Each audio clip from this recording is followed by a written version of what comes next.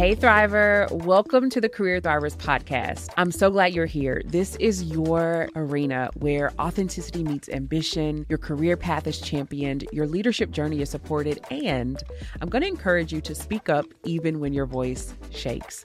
I'm your host, Brittany N. Cole, here to guide you through owning your power, your narrative, your impact, and increasing your income. Throughout the show, on each episode, you'll hear from some incredible leaders who are going to inspire, challenge, and transform your thinking. We'll discuss what authentic leadership really means, diving into conversations that defy conventions and celebrate your true self. Whether you're making strides in the corporate boardroom or breaking ground on your own ventures, this is your platform for growth, reflection, and breakthrough. I'm so glad you're here. Let's thrive together.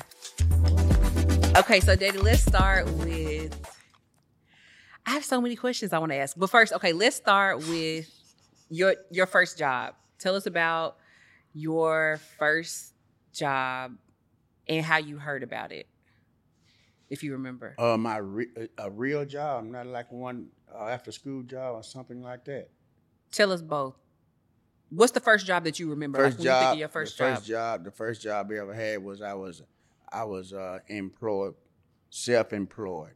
Our father bought us. Gave us money. He didn't give us money. He told us that we could borrow some money from him to buy us a lawnmower to cut grass during the summertime. And so that's what me and my brother Joseph did. We borrowed the money from him. And now he said to us, now if you pay me back, then whenever you need something, I'll let you have the money to get it. That was the deal. And we told him, okay. And so every week we would cut grass, we would save money, we would pay him back for the lawnmower that he bought for us.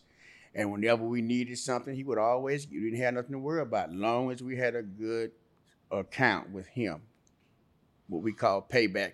And that taught us a lesson. It taught me a lesson. It taught me to be on time, and it taught me to keep a good record. So even in life, it brought me to having a good credit rating, because he taught us how to pay back. He just didn't give it, say, I'm going to give you a lawnmower here, take it and go with it. No, I'll get you a lawnmower. We didn't have any money, but you got to pay me back. Mm-hmm. And I think that was one of his object lessons that he taught us and trained us how to pay people back. Because a lot of times, even in this life, sometimes people borrow money from you and they keep going. Mm-hmm. They don't even think about paying back. But I can remember if I get a penny or a dime from somebody, hey man, let me borrow a quarter. I would always be sure to, hey, here's this quarter I borrowed from you. I try to pay it back because it's just in me. It's instilled in me to be that way. Do you remember how much the lawnmower was? Like, oh man, that was back in the 60s.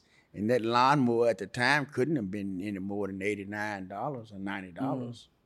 It wasn't a lot of money, but it was a lot of money back then. Did it take y'all the whole summer to like? Oh no, we paid it back. No, it didn't take us all summer. Mm-hmm. We just about finished up the summer with paying them back. But then when we went back to school, then one thing is for sure, we had money. We saved our money, so a lot of times when we go to the lunchroom, we could buy what we want because we had money to do it. It was a blessing. It was a blessing. What did he do for work? My father? Yeah, what did my granddaddy do for work? He pastored a church, the same church I pastored. Full time? For over 30, yeah, full time. He pastored a church and he had a supermarket. He had a store, little 10 and dime store that he would buy and fill up with different things that kids would like to eat, candy and chips, cold drinks, all those kinds of things that was appealing to a child. And he had some things in there that was appealing to adults, like maybe milk or maybe oatmeal or whatever he had. But he had a little old supermarket that he ran during the week and he passed it on the weekend. Did y'all ever work the supermarket, like help him keep it going? Well, it wasn't that large of a store, so we didn't do that. We didn't keep it. He kept it for himself. Yeah. Yeah. I guess I remember people at church talking about the supermarket and like you taking us by there, but I don't think I've ever really associated like my entrepreneurial like aspirations, even like talking to Brian about, you know, having aspirations to like get into real estate or whatever with like our grandparents being entrepreneurial. Yeah, he had a little 5 and dime store. And it was right across the street from the school, the elementary school. And the kids get out of elementary school and they run right over to the store. And he would have to sometime stand at the door and let a certain amount in so he could take up, because sometimes you get a crowd of people in there. Kids gonna be kids, and what they would do, they put rubber gun in their pocket, carrying the Tootsie Roll in their pocket. So it got to a point where he would only let a certain amount in the store. And then after they're in, he would close the door, wait on them. They would go out, and he would let some more in. What did y'all do with the store? Like, what happened to the store? It's still the property. It's still there, but we wasn't doing anything with it. We're paying taxes on it, and so we sold it to somebody else that we thought could use it, do something with it. But we don't own the store anymore. So yeah. So cutting grass, and then what's your first like memory of a first job where you either had to like clock in or, you know, like you worked for a company? My first job, I worked for a company. One of the first jobs was Purity Dairies. Yeah, I used to work for Purity Dairies. 69 and 70. It was probably one of my first jobs after high school, where you have to clock in. But it was also a good job also. And I worked part-time in the cooler, which was real cold in there. And I did some sanitation work. And it was back in the day, you know, like I say, in the 69, 70, 71, in that era, that race relation wasn't real good. And so this is the truth. I was one of the first black milkmen. And my job was this. I had one milk route. I had one milk route. And my milk route was at TSU, taking a load of milk to them every day and picking up the returns. I would take a milk, orange juice, whatever, milk, whatever they needed. I would deliver it to them, get all the old containers, and bring them back. That was my job every day around 1 to 1:30. I had a milk route. And the containers, because, I mean, it wasn't like today where people just throw away the containers like glass or something? They had mostly bottles. Bottles. Okay. It was bottles. So you had to pick them up, and then y'all would like reuse bottles. The same? They would take them back and they would sterilize them and fill them up. Yeah, sterilize. So how did you, fill in the gap between like Purity to then you graduated from ABC. So you were called to pastor and then you went to ABC? Right.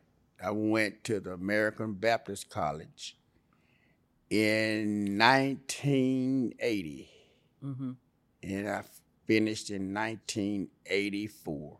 Did you start that before you met Mom? Or I met your mother right about the same time as I was going to school.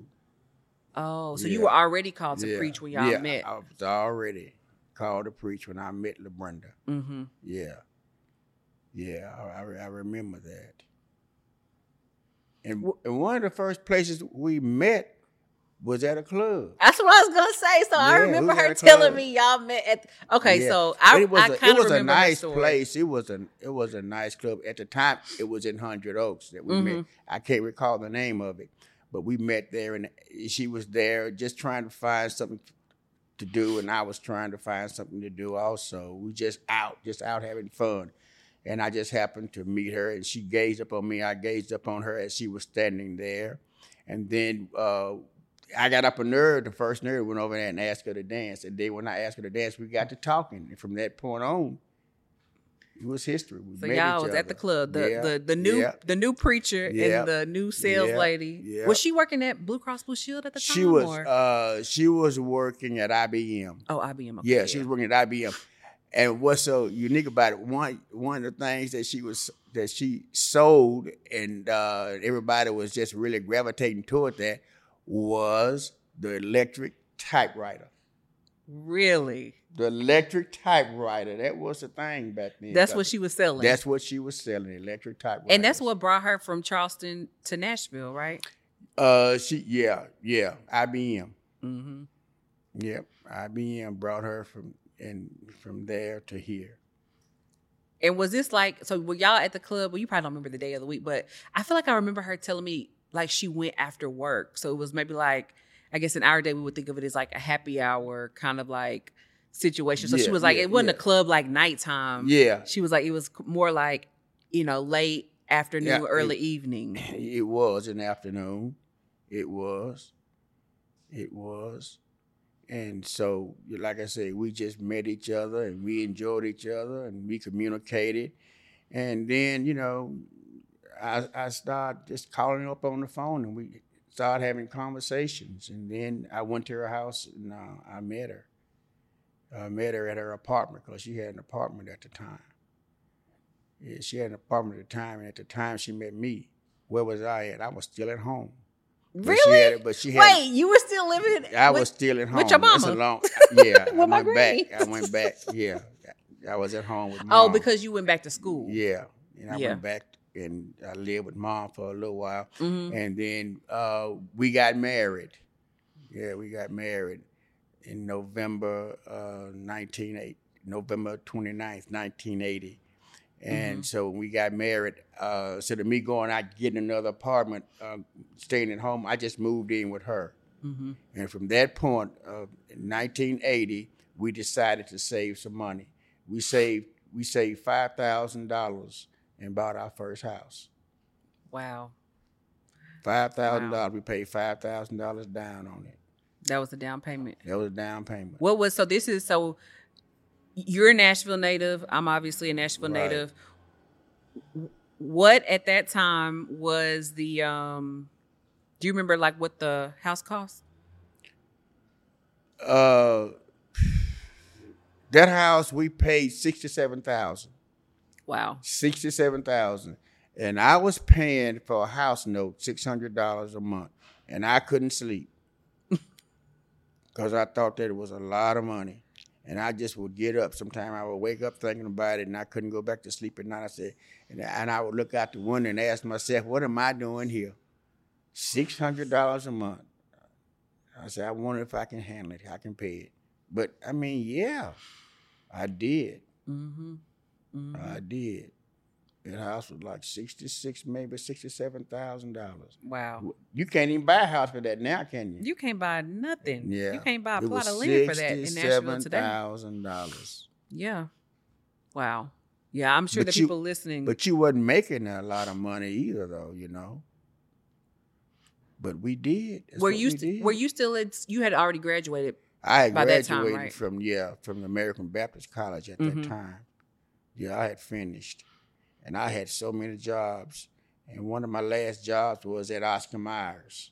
I worked at Oscar Mayer for a time, one of the last jobs. And I was so frustrated with it. I asked God to help me with the job. And what was frustrating you at Oscar Mayer? You remember? Well, you would work, you'd make good money, but then you would get laid off in the fall because they wouldn't have work for you to do. Oh. Because Oscar Mayer sold a lot of meat for kids. They sold sandwich meat, hot dogs, and all those kinds of things. Well, when everybody went back to school and it got cold, it wasn't a lot of selling going on because they was, back in school now. And then Oscar Mayer would lay you off for a spell, and then they would call you back, in the springtime. And so eventually I prayed and God delivered me from that, that I was able to find me a steady job every day, some job that didn't lay me off. And as you know, that was was with the Nashville Electric Service. I stayed there with them for 31 years until I retired from that. And so I never had to I didn't worry about being laid off anymore, not having a job. And so, all those things just seemed to work out, one step at a time, and I just look at it as though it was all in God's plan, and I'm here today because of that, because of the goodness of God, not because of anything I've done, but God have allowed me to live my life to have what I have and to see what I've seen. And I've raised you, you know, Brian and Troy. I raised some marvelous, outstanding kids. Again, I give all the praise to the Lord. I guess this is going to be the spiritual side of your program, isn't it? Because that's what I'm talking about. I mean, you talking about what you believe. That's what we talk about on here. I believe God has been so good to me that he gave me 3 children, you know, 2 boys and a girl that I've never had to worry about. They've always was smart, always done what was right. None of them had never been an alcoholic. No one has ever been on drugs of any kind. No one has ever been in prison of any kind. Have you heard of that? All 3 of them have come up in a respectful way that God would bless and God would appreciate and the people in this world would appreciate because they have such people as you and my other 2 sons to be role models in the world. You know, they take care of their family. My both of them got them up. My oldest son, his daughter's first year going to college, you know. That's something to be proud of. My Alex. You know? Shout out to Alex. She's a freshman at Alabama A&M. Yeah, wonderful child. Smart, you know, and very industrious.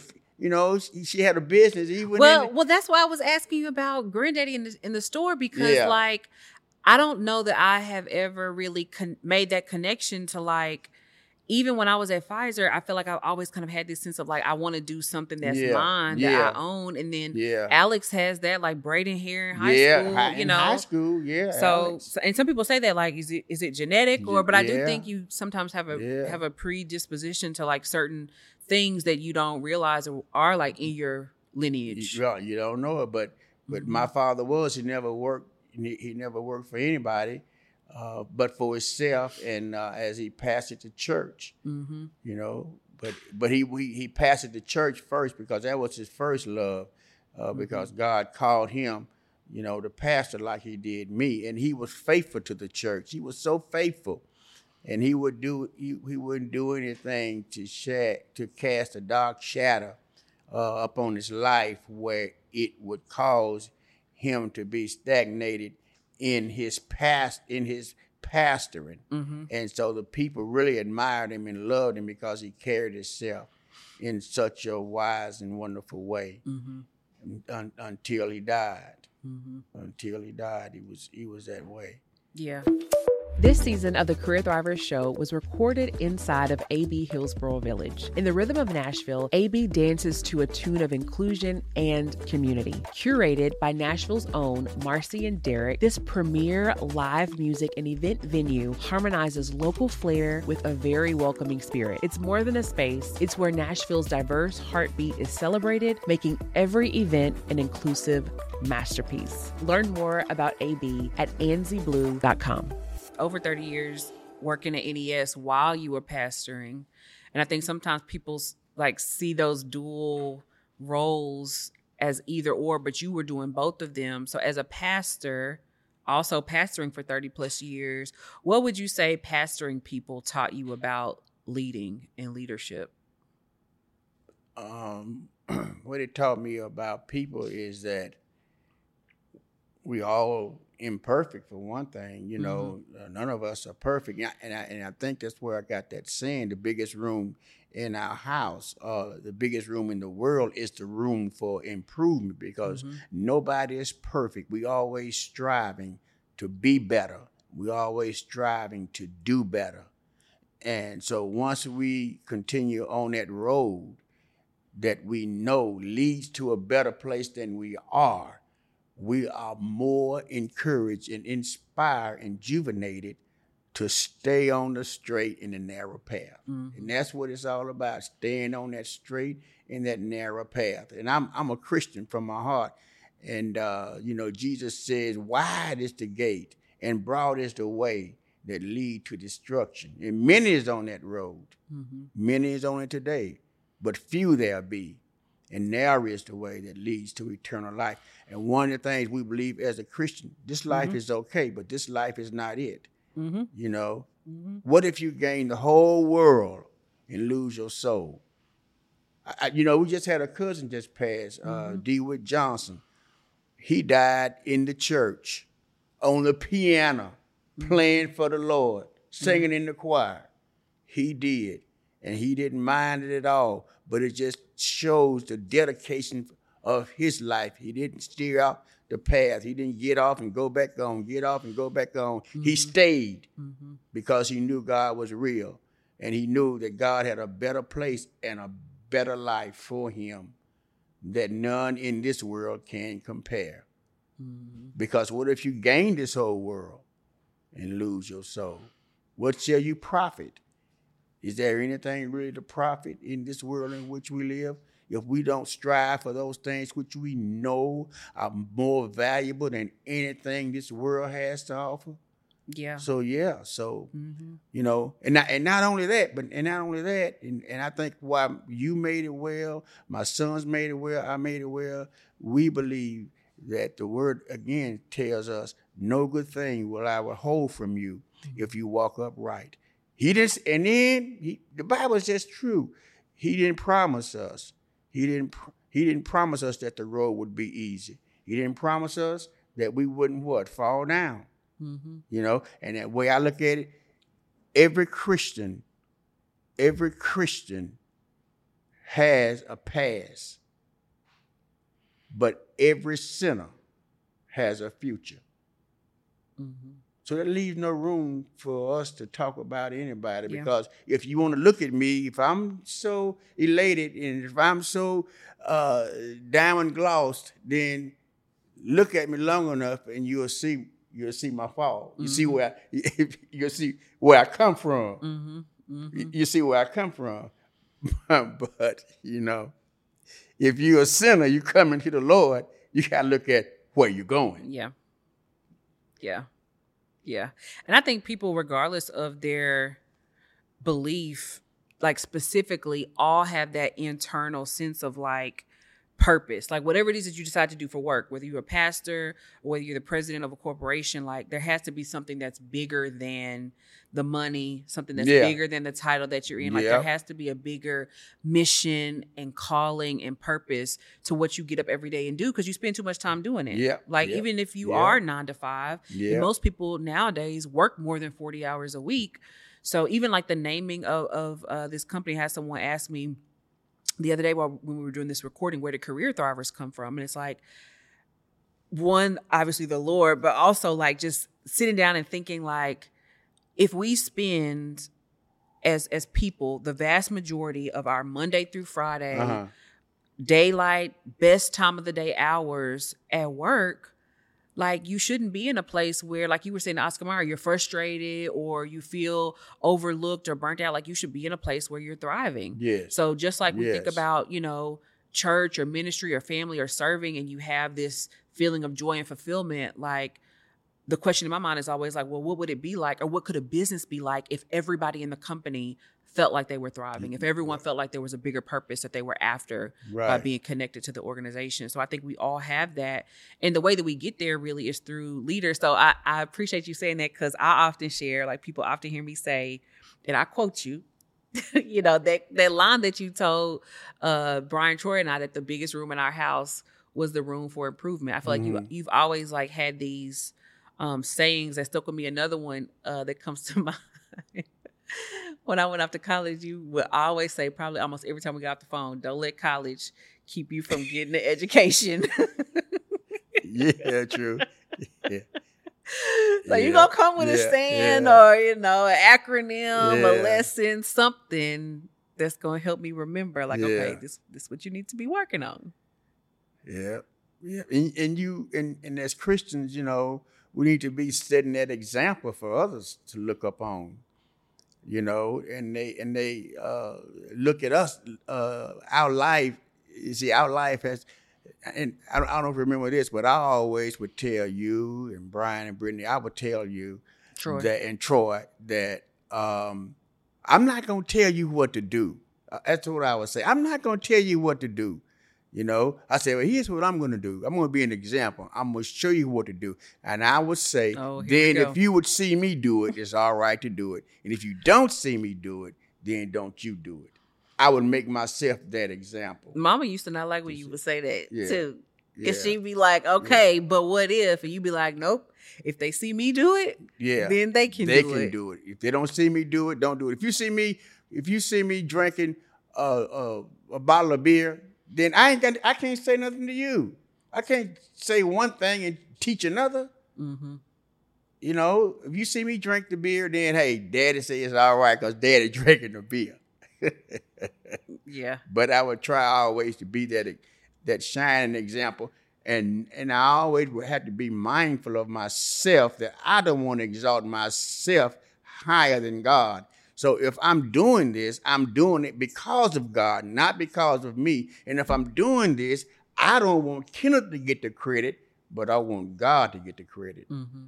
Because I'll pass away, but God won't pass away. And he would still be expecting those examples and that living example that you were getting while I was here, because I would always point to him in my life. And that's what I'm still trying to do. Mm-hmm. But the biggest room in that house, is improvement. For improvement. And I'm still that way. And that's all the way to the cross.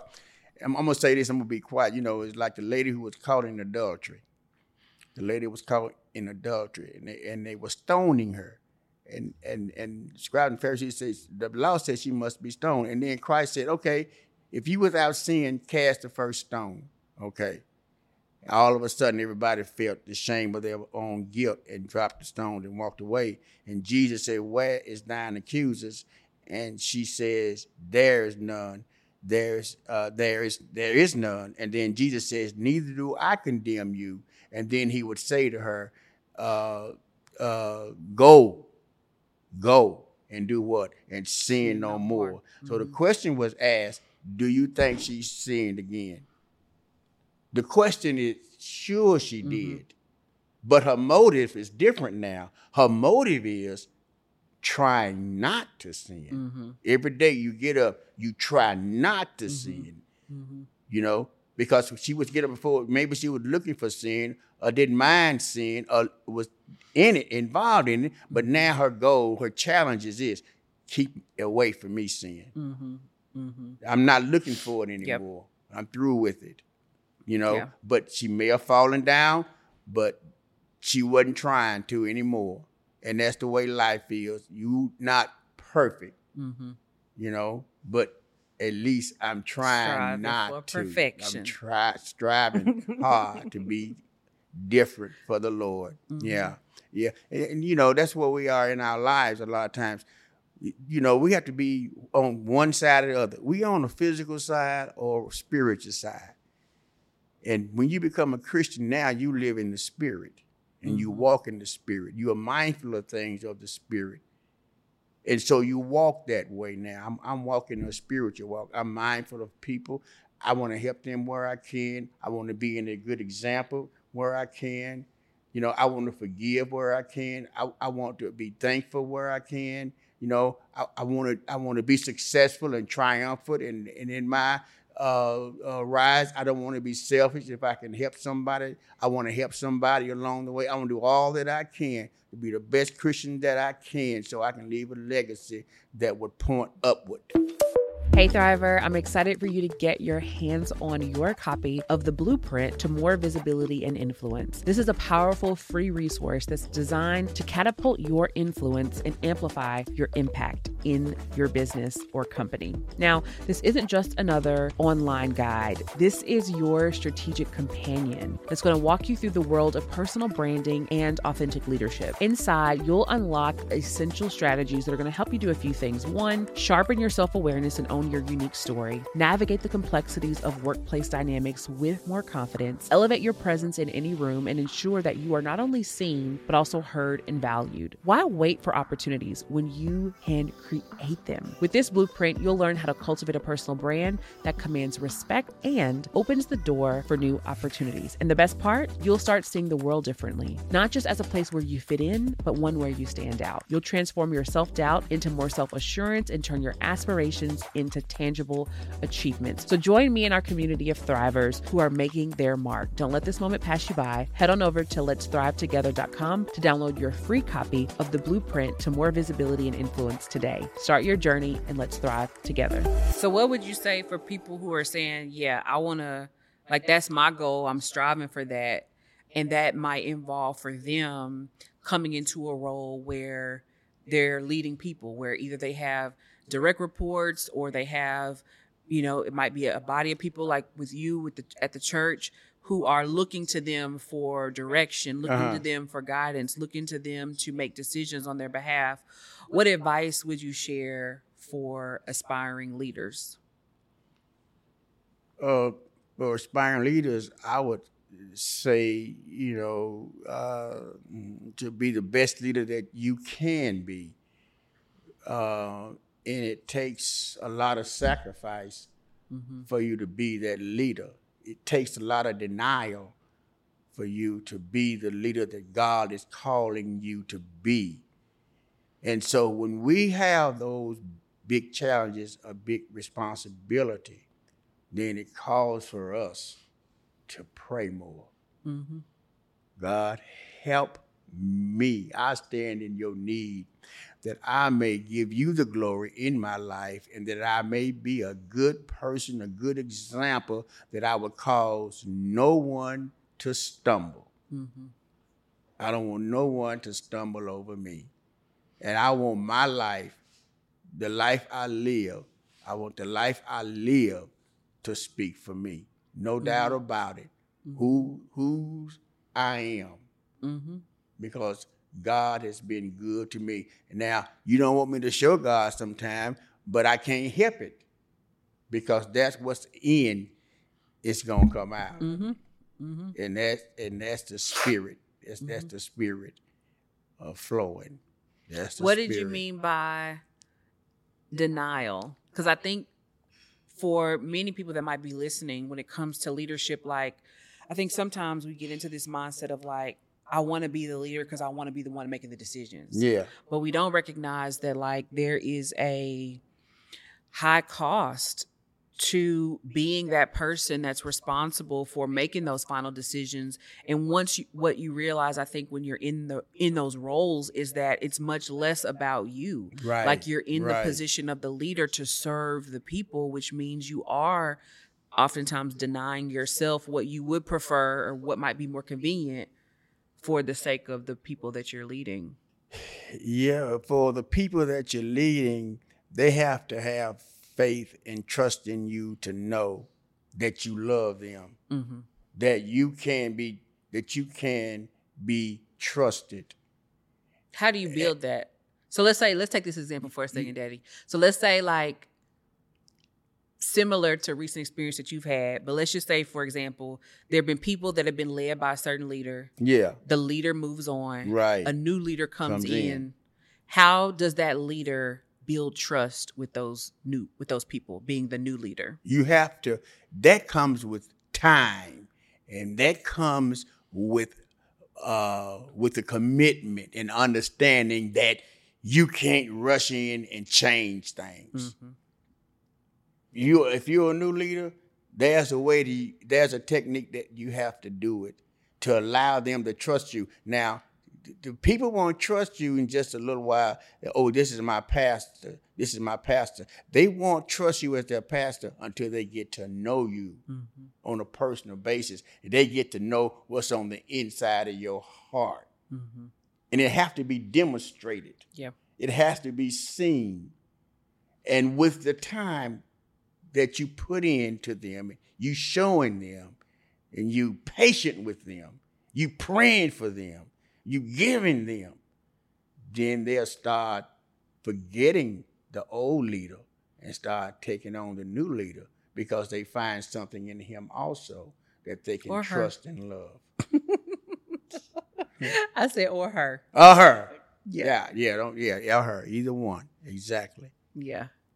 Yeah, that is an important lesson because I think you do sometimes, especially if, and I think this is more the case as we wrap up, like if you are a person that's in the group that becomes the leader. So a lot of times in organizations, like the leader, someone within the same team will get promoted to lead that team. Right. So you've been there the entire time that the former leader was there. And sometimes you can find yourself like stacking up a list of things that you think should be different. Like, we should change this. We should do this different. We should do that different. Right. And then when you get into the role, sometimes as a new leader, you can rush too fast to like make all these changes. Fast to make changes that sometimes it's unnecessary and don't need change, but you allow them. They can, people say, I heard them say, you can boil a frog if the water is real.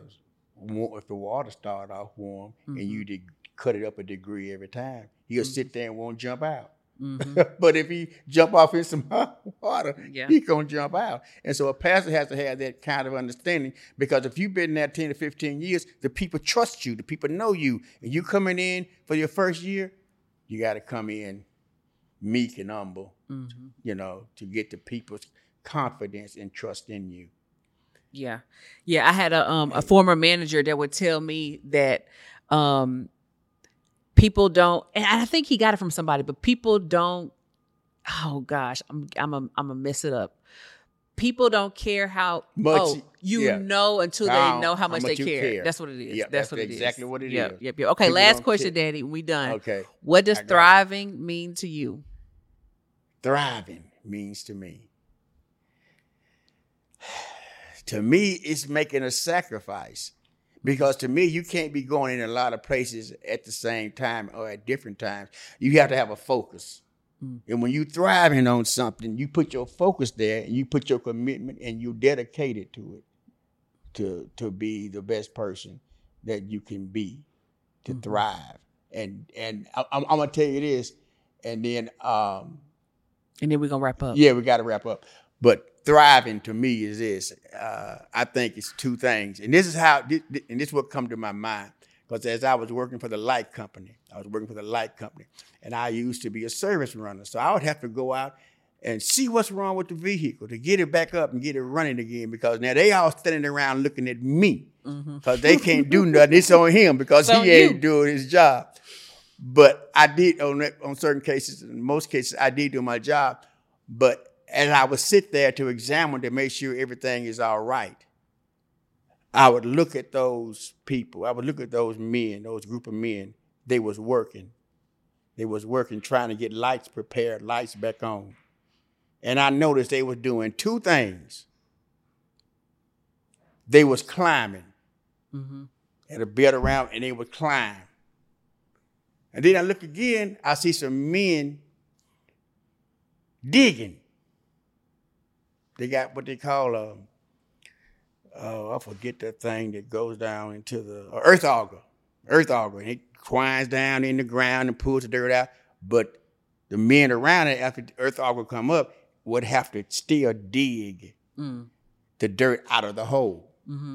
So I looked at those two things, and I thought about those two things in life, and I took them to say, life involves not only climbing, but also digging. You got to dig and you got to climb to make it to the top of where God wants you to be. Well, there you have it, ladies and gentlemen. The master on leadership, where I get all my gems from.